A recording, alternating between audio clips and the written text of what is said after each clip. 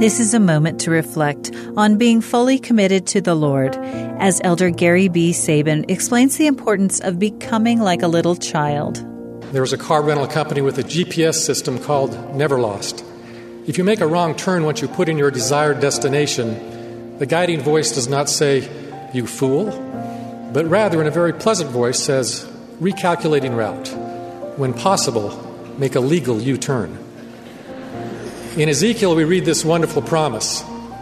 If the wicked will turn from all his sins that he hath committed, and keep all my statutes, and do that which is lawful and right, he shall surely live, he shall not die.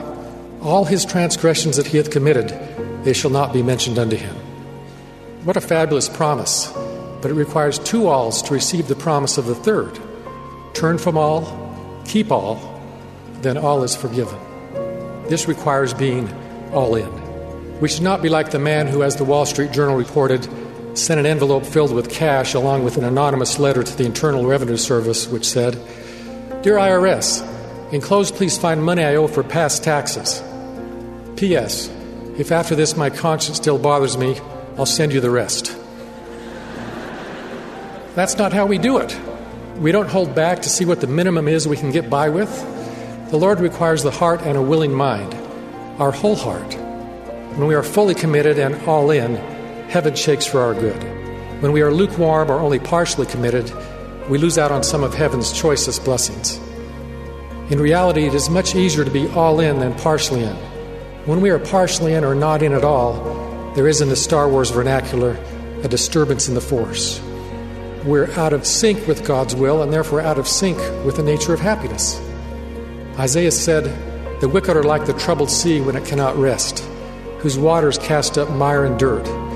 There is no peace, saith my God, to the wicked."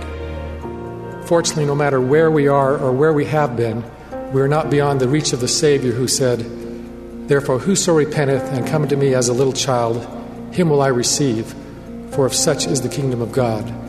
Behold, for such I have laid down my life and have taken it up again."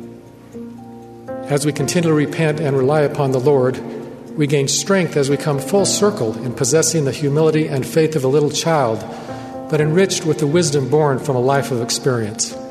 Having the faith and humility of a little child helps us in our efforts to be more committed to God.